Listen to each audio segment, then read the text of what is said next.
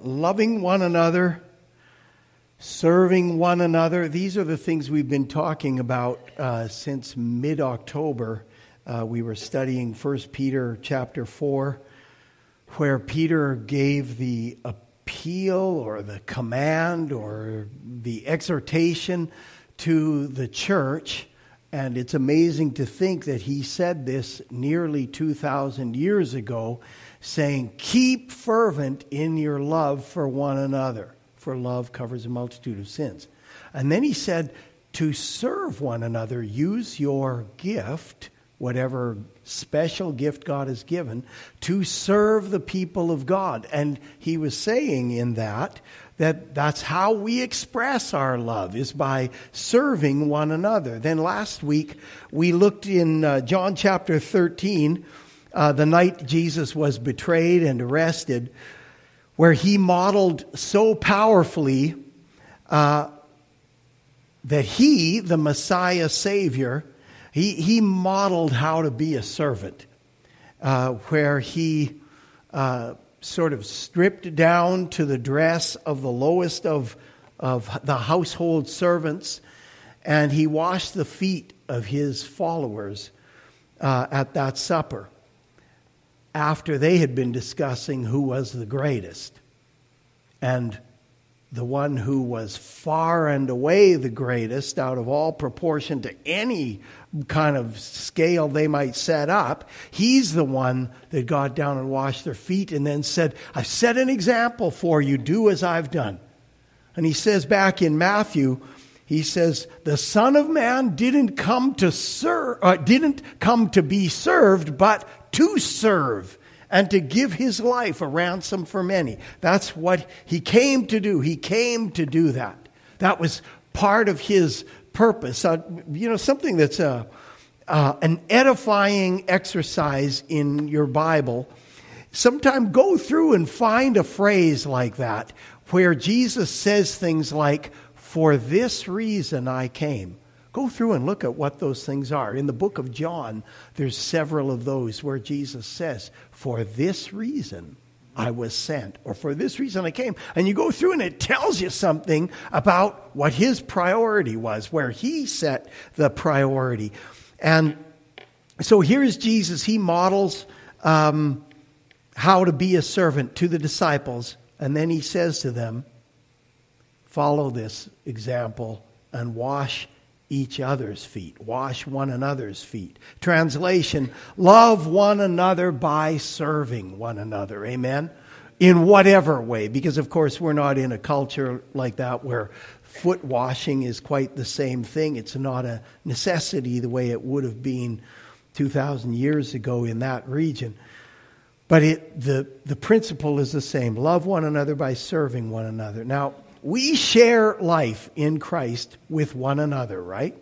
We share life in Christ. The word fellowship really doesn't just mean the time after the church service where we eat sweets and talk to each other. Fellowship means we're sharing life. That's part of it. But fellowship means we share together. We are sharing life. And so we share life in Christ with one another. We each receive forgiveness for our sins personally when we're brought by God's grace to the place of seeing that we're sinners who are separated from God, and we respond individually and personally, right? Each of us has to do that. No one else can do it for us. As someone said just a couple of weeks ago in Life Group, God has no grandchildren. Everybody is his. All who come to him are his children, not grandchildren. Nobody comes through somebody else. Everyone is first generation with him. We all have to come personally. But when we're reconciled to God through Christ, we're brought into his presence and into his family as sons and daughters. We're brought into a family, into a collective, together with one another. It just is the way it is. We're with one another, worshiping him with one another. Can we do it alone? Of course we can. But we're part of the body of Christ. We're worshiping him alone, but together. We're all part of it. We're part of a body. We'll never not be part of that. We'll always be part of that collective. There's a family where we worship Him with one another. We hear and process His Word with one another. We do it individually, but we're doing it together constantly. We're making disciples with one another. It's a job that we take on with one another together. It helps to have the body doing that, making disciples. We're growing in faith with one another, encountering Him with one another, reaching and serving the world around us with one another, testifying to the world by word and deed, love and power, that Jesus Christ is Lord of heaven. We're doing that together. Forever we're together. Forever. We're on just this last week at Life Group, there's a woman that hopefully we're all going to get to meet, a lady who was part of our church before, who came here in September, the day that Kevin Kavanaugh was here. She called on Wednesday night and said, John, I'm bringing somebody to Life Group tomorrow. I want to bring them. Well, actually, she wanted to meet, but I had meetings Thursday and Friday night. So she said, I'm bringing her to home group. She said, God told her, call this person, and then she got to lead her to Christ. But she said, I'm so rusty. I don't know what to do next. I need other people to help me bring her along. Welcome to the club, amen? We need other people because there's part of it. I can think of an evangelist that was in our church years ago, and this guy was just one of those people. He had a gift of leading people over the threshold into the kingdom. But there were aspects that he needed some other people. He was so good at taking people over the line, but then there were other things where other people who would maybe help walk out the faith with, he needed them, and he was a gatherer. He would gather people in, they'd get saved, and it wasn't like, oh, they don't need me anymore. Not quite like that, but it was like, oh, good, there's other people that were gifted in areas he wasn't. He would gather, and man, it was a glorious gift to have someone that could do that. They could gather people in. But we're doing it together. We are not going to save the world alone. And that's the mandate God has given us. Go into all the world and preach the gospel to all creation. Make disciples of all the nations. Well, we need the whole body for that. Amen? Somebody say amen nice and loud, please. I need that encouragement. God has no other plan than the one another plan of His body. He has no other plan. It's us together forever. And we'll continue together in His presence and His glory. We'll continue like that forever, doing His will. That's how He wants it. I want to be... We are with one another in the body of Christ.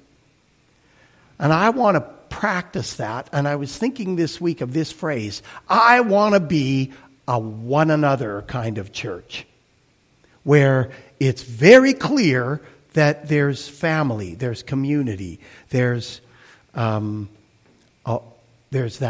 constant one another aspect to what we do. We're not lone rangers for Jesus. Right. We're just not. I'm not. I need other people. I need that for so many things. And I know I'm not peculiar in that. As Ryan was saying, we would be weird if we thought we could do it alone. And we can't. We need one another. Somebody look at somebody else and say, I need you. Yeah, okay, that could be weird or creepy, but... Maybe cover your eyes and say, okay, let's read Hebrews chapter 10, verses 19 to 25. I'm going to read it out of the New American Standard. It says, is it up there? Okay, therefore, brethren, I'll say brothers and sisters, since we have confidence to enter the holy place by the blood of Jesus, by a new and living way which he inaugurated or opened up for us through the veil, that is his flesh. And since we have a great priest over the house of God, let us draw near with a sincere heart in full assurance of faith, having our hearts sprinkled clean from an evil conscience and our bodies washed with pure water. Let us hold fast the confession of our hope without wavering, for he who promised is faithful. And let us consider how to stimulate one another to love and good deeds, not forsaking our own assembling together. I want to just point out, it's interesting that that word own is in there. Not forsaking our assembling together. It's almost like underline it. Our own assembly. Somebody else might do it, but not forsaking our own assembling together. I have to own this. I have to be part of it. Not forsaking our own assembling together, as is the habit of some. So that's not just a 21st century thing. But encouraging one another, and all the more as you see the day drawing near. Now that, I feel like that kind of theme keeps coming up. Last week we looked at Jesus when he knew his hour had come. The end of that particular chapter of his life, he knew it was in sight. He knew his hour had come. And so he served the body. It said he loved them to the end. He loved them through. He completed it. And we had been for 4 weeks looking at 1 Peter 4:8, where Peter says the end is at hand. It's close. It's nearby. And then he says, keep fervent in your love. So in light of the end being close, he says, okay, now's not the time to coast to the end. No, love even more fervently. Stretch out in full effort. And here it's the same thing.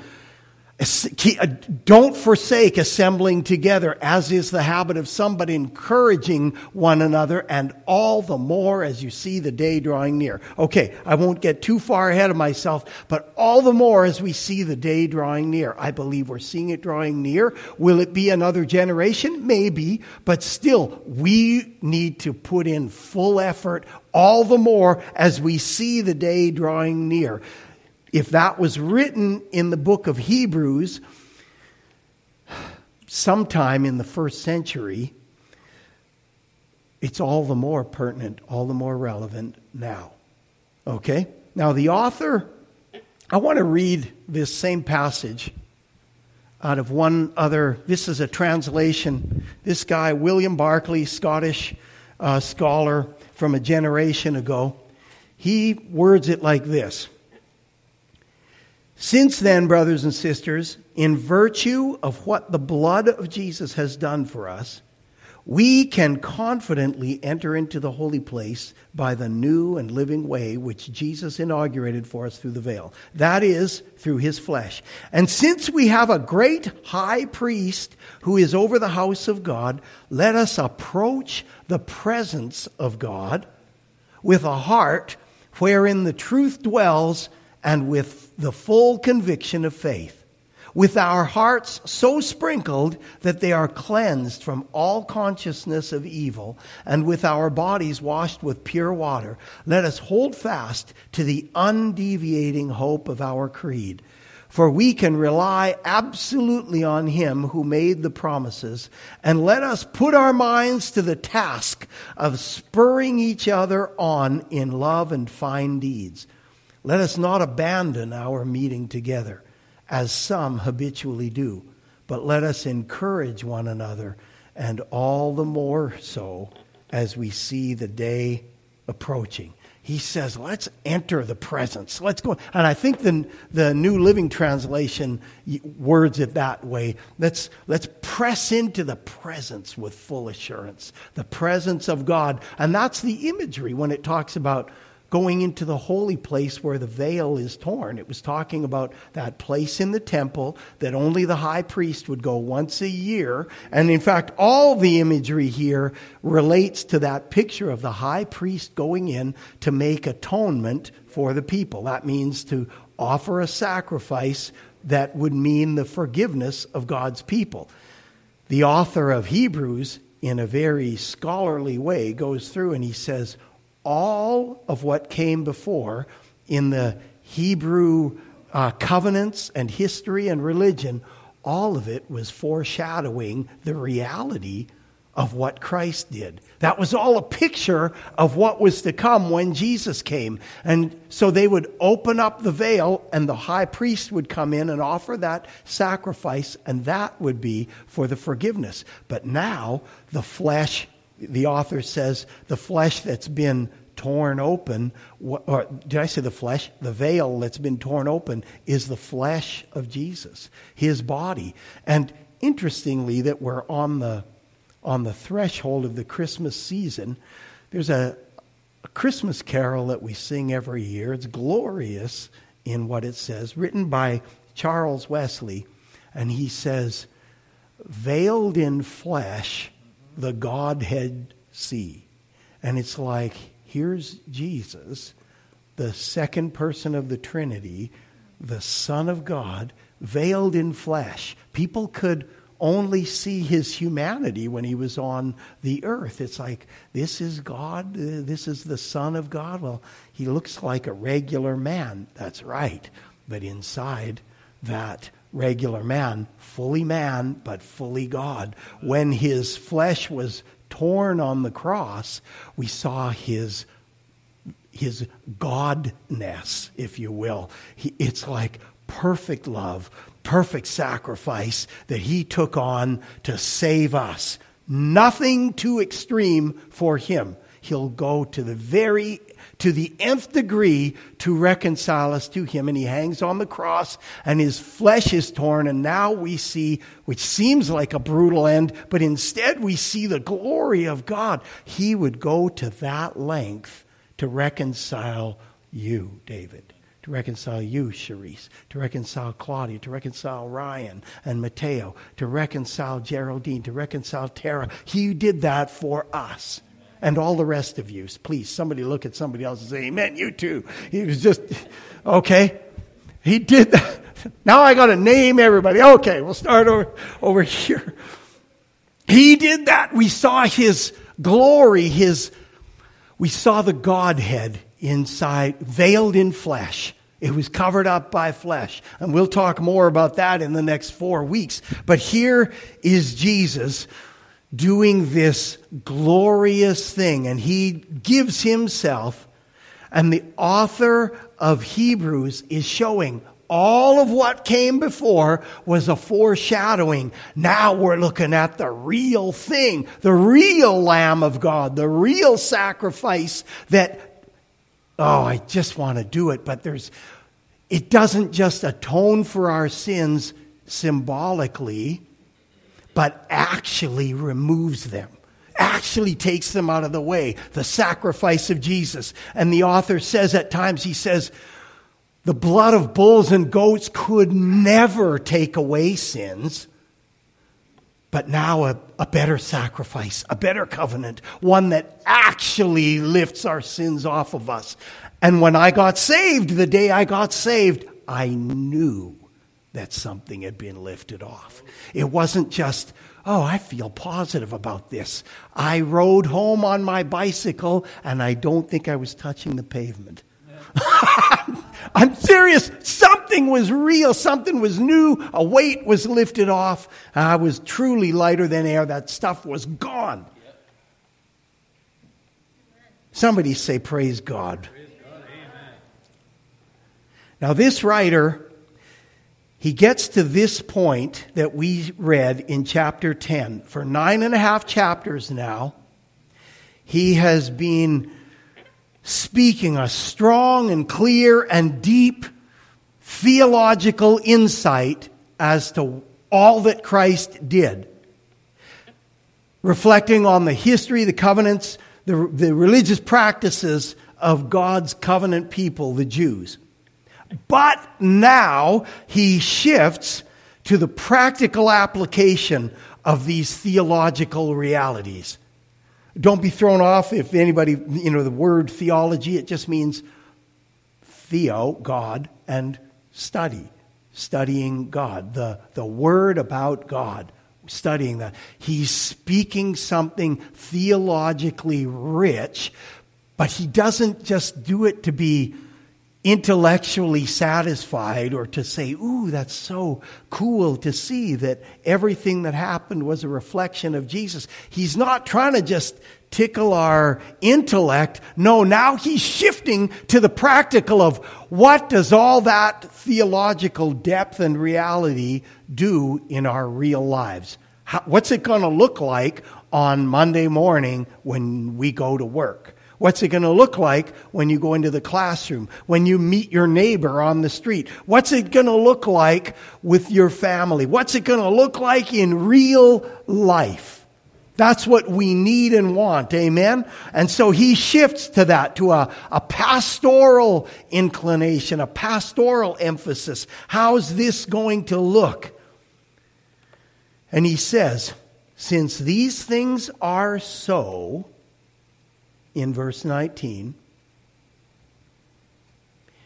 he says, we have confidence to enter the holy place by the blood of Jesus, by a new and living way which he opened for us. And since we have a great high priest over the house of God, here it is, let us draw near.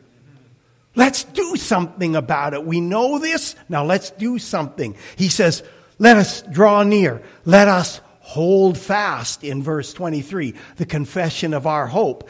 He says, verse 24, let us consider how to spur or stimulate one another to love and good deeds. Ephesians 2 says we were made for good works, that we should walk in them. And here he's saying, now you can, the one another can help one another walk out those good works, those good deeds. We can help one another to love. We can help one another be what God wants us to be. In fact, we have to have that. We can't do it alone. We need one another. Iron sharpens iron. Somebody pushes us forward. Somebody helps lift us back up. Pastor Mel used to say, somebody can fall alone, but it requires their brothers and sisters to lift them back up. They can get up, but people get restored by their brothers and sisters. They restore them and say, okay, go on. We can go on. Let's do it. Let's go on. So here he says, let us draw near. Let us hold fast. Let us consider how to stimulate one another to love and good deeds. He said, here's what God did. Here's how we need to respond. He did something first. Now we respond to what he's done by doing something that relates to what he did. So, verses 19 to 22. Since therefore we have confidence to enter the holy place by the blood of Jesus, by a new and living way which he opened for us through the veil, that is his flesh. And since we have a great high priest over the house of God, let us draw near with a sincere heart in full assurance of faith, having our hearts sprinkled clean from an evil conscience and our bodies washed with pure water. What does all that mean? The picture here is of a priest coming in, because he's still relating this to the old covenant and the imagery of the temple, where the priest would come in, not into the Holy of Holies, but just the Levitical priests would come in, and there was a basin there, and they would wash. That's what he means by washing. Some think he's referring to baptism. It could work, but because of the context, it's like the priest would come in and they'd wash themselves. Now they're fit. And, it was somewhat of a symbolic washing because they'd already be clean. But they'd come in, they'd wash their hands, and now they're fit to worship God. Now they're fit to offer the sacrifices of the people. Now they're fit to build a bridge with the people that came to be forgiven, the people that came to worship God in the old covenant. So he would come in, the Levite would come in and wash himself. And he's saying here, we've been sprinkled with the blood like the Levites. We've been washed. We're fit to worship. We're fit to interact with the living God and to offer the sacrifices that God desires. We won't go into all of it, but at the end of the book of Hebrews, he points out what sacrifice we now offer, because there's only one blood sacrifice forever now. We don't need to do that. He says, offering up the sacrifice of praise, the fruit of lips that give thanks. Like we were singing tonight, we lift up our gratitude, our praise, our thanks. That's the sacrifice we can offer now. So, here we are. We come in. Since we have confidence to enter the holy place, which he opened for us, let's draw near. Let's draw near to him. That is, let's get close to God. Stand in his presence, as New Living Translation says, as William Barclay said. And you think, okay, let's go into the very presence of God. Oh, I'm not worthy to do that. Could I really go into the presence of the holy God? Am I worthy? Jesus died and shed his blood to qualify you to go into the presence of the holy God, the living God himself. Jesus died for that. So you could approach God, as he says here, with a sincere heart in full assurance of faith. Having your conscience sprinkled. Sprinkled with blood. That is, he carries on, and the blood meant forgiveness.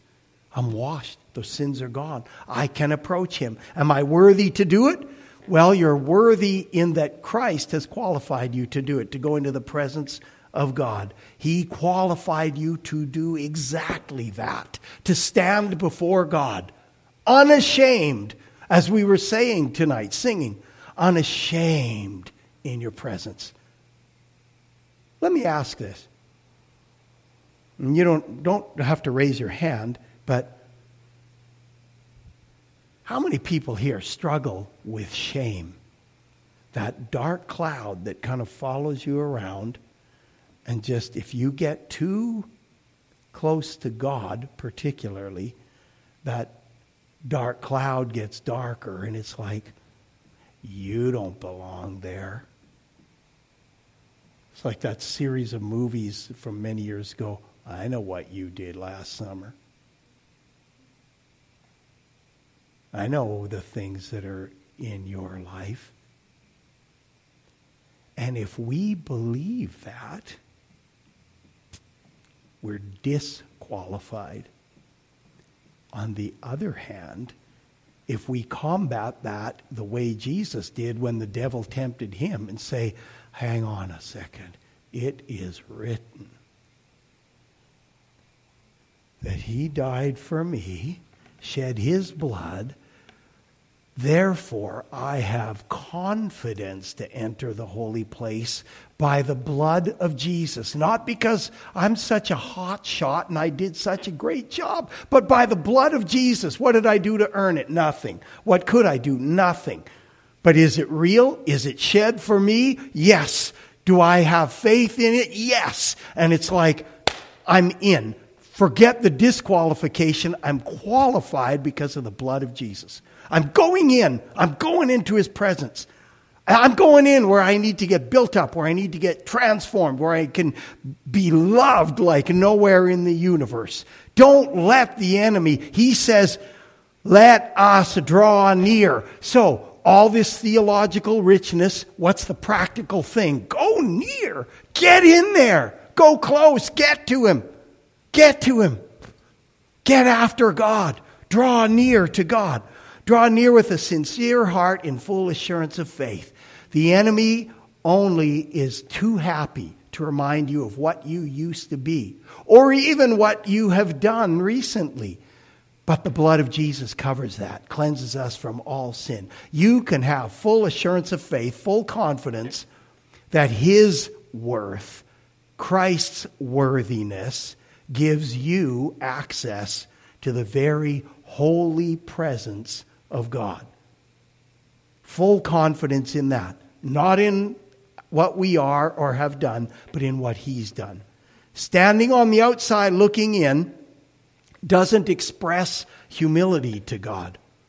Standing outside saying, I wish I could draw close to you, God, but I'm just so unworthy. That doesn't express humility to God. It says you haven't yet responded to Jesus in faith, or that is receiving forgiveness and access and eternal life, or you don't view what Jesus did as enough. You think that what you've done is greater than what Jesus has done, and you're disqualified. What he did was enough to allow you to walk confidently into the most holy place and have an audience with God. And that is a life-giving place for us. We need it. So I want you to, we're going to, there's more, but I want you to bow your head for a second. Father, I pray for every person in this room right now who has been disqualified by shame. Where shame or condemnation has sort of outweighed in our thinking, has outweighed the works of Christ and the righteousness of Christ and the sacrifice of Christ. I pray right now in the authority of Jesus' name and the Holy Spirit that shame, listen, if you want to be rid of it, I want you to hold it out to him right now. If you've been ruled by shame, if it's been hanging around like that dark cloud, I want you to hold it out to God. Because you have to be in agreement on this. Now, in the name of Jesus, I break that and lift it off. I pray that that dark cloud would disperse in Jesus' name, in Jesus' mighty name. I thank you, Father God, for the sun beginning to shine, the sun of righteousness, for the truth to come in. That there would be nothing barring these ones from going into the most holy place, close to you, in your presence. I say to that shame in Jesus' name, never return, never come back. I thank you for your word right now, God, bringing healing to whatever the root was that allowed that thing, whatever that sprung from, that shame, that you bring healing and restore it.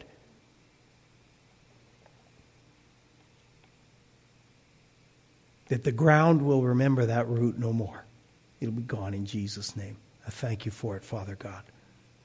There's no better place to be in the universe than in the presence of God. Okay, secondly, verse 23, he says, let us hold fast the confession of our hope without wavering, for he who promised is faithful. Let us hold fast. Now, we read this before when we were doing 1 Thessalonians, that word holding fast. It means keep a tight grip on it. Don't let it go. Hang on to it, even if it looks like you're being shaken. Hold tighter. Hold fast to the confession of your hope without wavering. Bible hope. And the word here, the word hope is sort of unlike we say today, where someone says something and people say, I hope so. But it's just kind of like in football when there's when it's right at the end and they have one play left and they throw what they call a Hail Mary pass. It's very unlikely that this will work, but it's like we've got nothing to lose. Everybody runs down the field and we need a touchdown or we lose. And so they throw this pass and, you got basically everybody on the field jumping up to catch that thing. Every now and then it works out. Bible hope is not like that. Bible hope means a confident anticipation. It's why? Because what is it based on? Look at what it says. Let us, hold fast the confession of our hope without wavering or bending, because or for he who promised is faithful. I'm standing on your faithfulness, God. I'm depending on you. My hope is not just because I'm drumming up the ability to hope. No, my hope is based on you because you are faithful. The God of the promises is faithful. He who promised is faithful. Everybody say it. God is faithful. Okay? So we need to respond by holding fast our hope. If it's shaken, we're with one another again. Have somebody stir your faith up. Help you to hang on to it. I know sometimes Rose and I are talking and, with some things going on and just feel like, wow, the world is just coming apart at the seams. And we get talking and one of us will say, you know what? Jesus wins. And it's like, yeah, bring us back to true north here. Like, well, let's not forget. Like there is a lot of stuff. It doesn't look good. But come back to what will survive this world. God will, his word. Heaven and earth will pass away, but my word will not pass away. He who promised is faithful. And so we need to keep coming back. And that kind of experience is not just with Rose, but with us. I know a couple of years ago during the COVID time, Brad and Michael and I were getting together in this little, what do they call that? Triple O's at a gas station. There's a little kind of restaurant thing because it was the only place that would let some of us meet. They had all the rules about everything. And so we would go to this little kind of fast food place because COVID couldn't get you in a fast food place. So we were okay there. And we were talking, and it's like sometimes we'd get talking about the stuff that was going on through all that craziness. And then it's like, hang on a second, like we realized, why are we just talking about everything that's crazy and, the decisions of government and all this kind of stuff? It's like, hang on, like are we mere men or are we Jesus following believers? Amen. And I can remember just, reaching across and slapping Michael and saying, stop it. No, he did it to me. We have a solid hope because it's based on the one who's faithful. Amen. The one who promised is faithful. Okay, boy, I'm out of time here. And I'm not going to carry this over to next week as Advent is coming. Next, verse 24. And let us consider how to stimulate one another to love and good deeds. Yeah. As part of a one another church, part of my role as a pastor is to help you fulfill your calling and to do the good works that I know you want to do to please God. And that's not just my role, that's everybody's role. Again, even like that thing with Brad and Michael, and we would stir one another to love and good deeds. It's like pushing each other to do that. It's important. We can do that. That's there for us. So let us draw near, let us hold fast, let us consider how to stimulate one another to love and good deeds. And here we come. And not forsaking assembling together.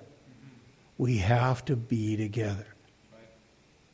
As Ryan was saying a few minutes ago, let's invite people to church. Let's have a culture of invitation, but not just unbelievers. There are believers that need the encouragement of, hey, I haven't seen you for a little while. Not like it's something to, check and, okay, God's going to look and say, you missed a couple of Saturday nights there. I'm not sure. No, not like that. But you need this. I want you there. We don't just come to get, we come to give. And maybe if somebody says, I was feeling like, because I've heard this many times, and I've heard just about every pastor I've ever met say they've heard it. I'm just not being fed. Well, it just didn't get blessed. Maybe God wants you to be a blessing. And I guarantee if you are, you'll get something. If you're giving, you'll get. That's right.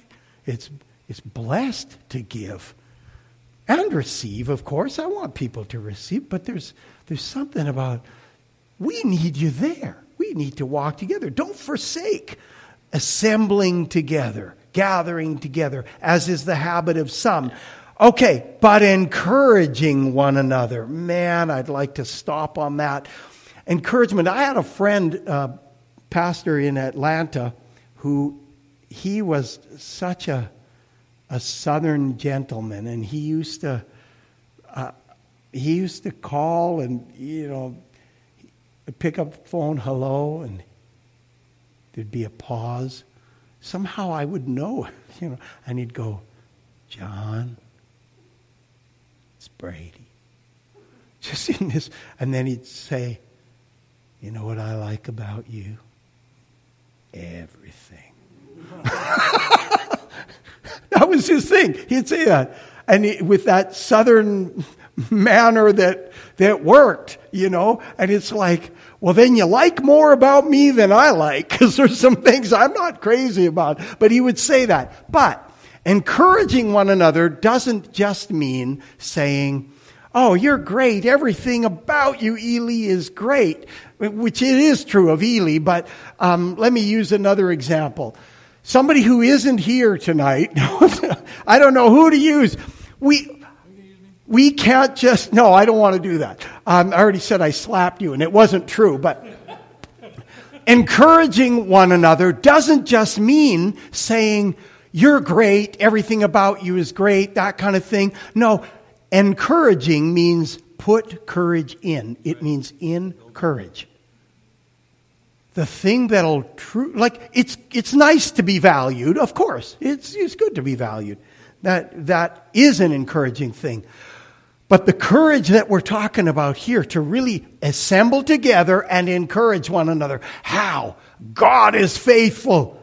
Oh man, I've got a bit of courage. God's not going to let me down. No, we encourage one another by pointing to the one who's faithful to his promises always. Now, as I say, we value one another. We say favorable things to one another. But the thing that's really going to propel us to the finish line is the courage that comes by saying, Jesus endured this and he did it for you, and he wants you, and he's calling you, and he won't come up short. He has blessed you with every spiritual blessing in the heavenly places in Christ Jesus, just as he chose us in him before the foundation of the world, that we should be holy and blameless before him in love. He predestined us to adoption as sons and daughters through Christ Jesus. We keep speaking those kind of realities, and it's like, yeah.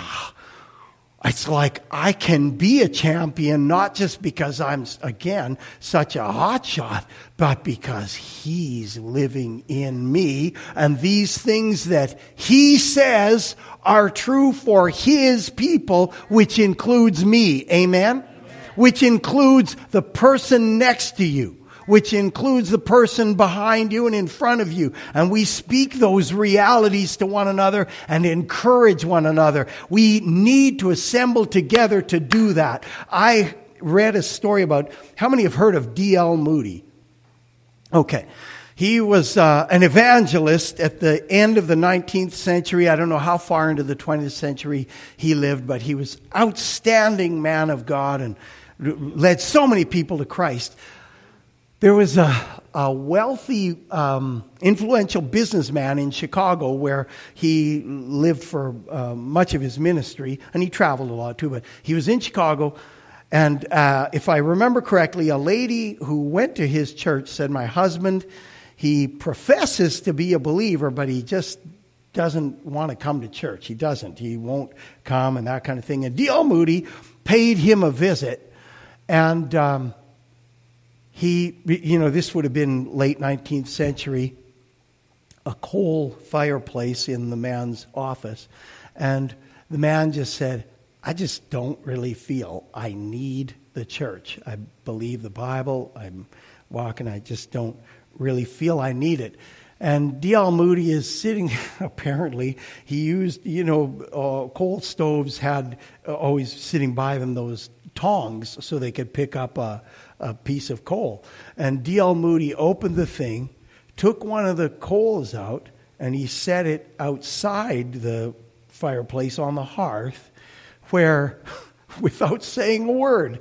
And apparently him and the businessman sat there and watched the thing go cold and black.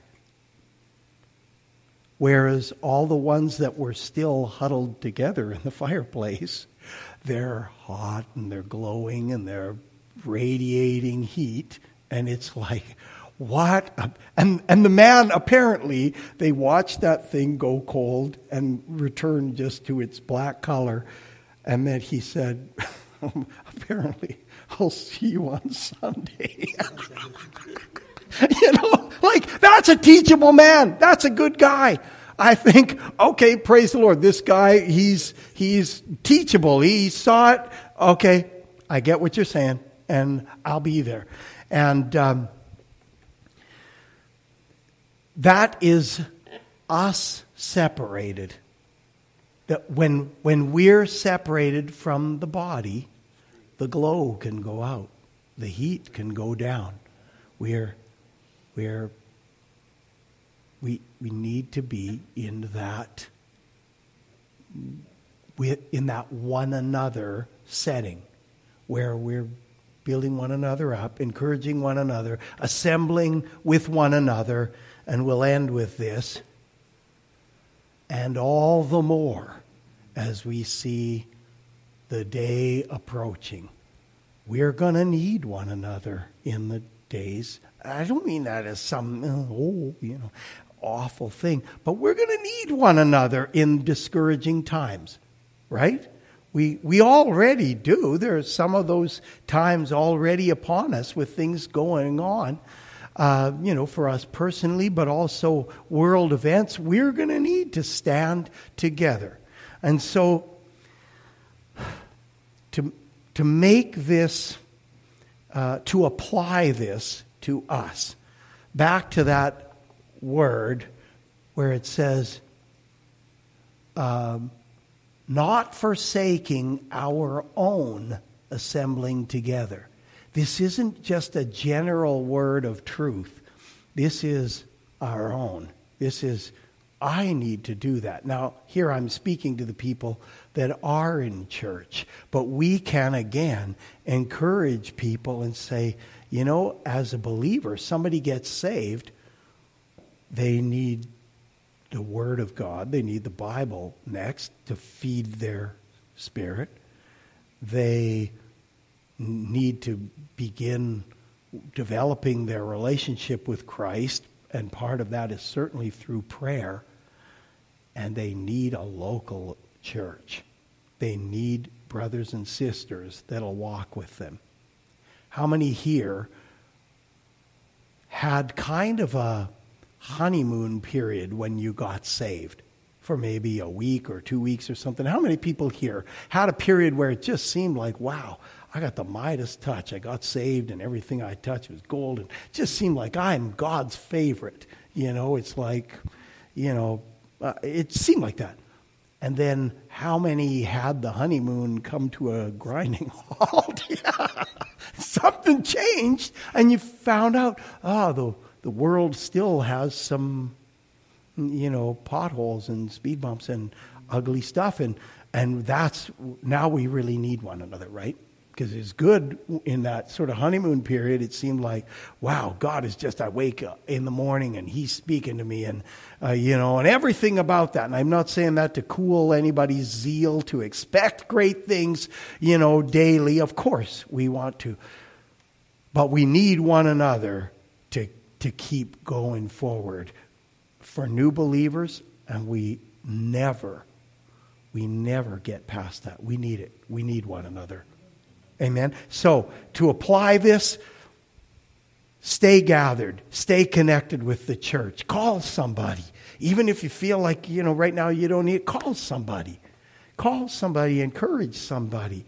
Ask them what they need. Pray for them. Even if they don't hear about it, pray for them. Pray, God, encourage that brother. Encourage that sister. Do something in their life. I know they have a need. They need a job, or they need a breakthrough in this, or they're having trouble with their back or something. And God, I pray you'd touch them. I pray you do something about it.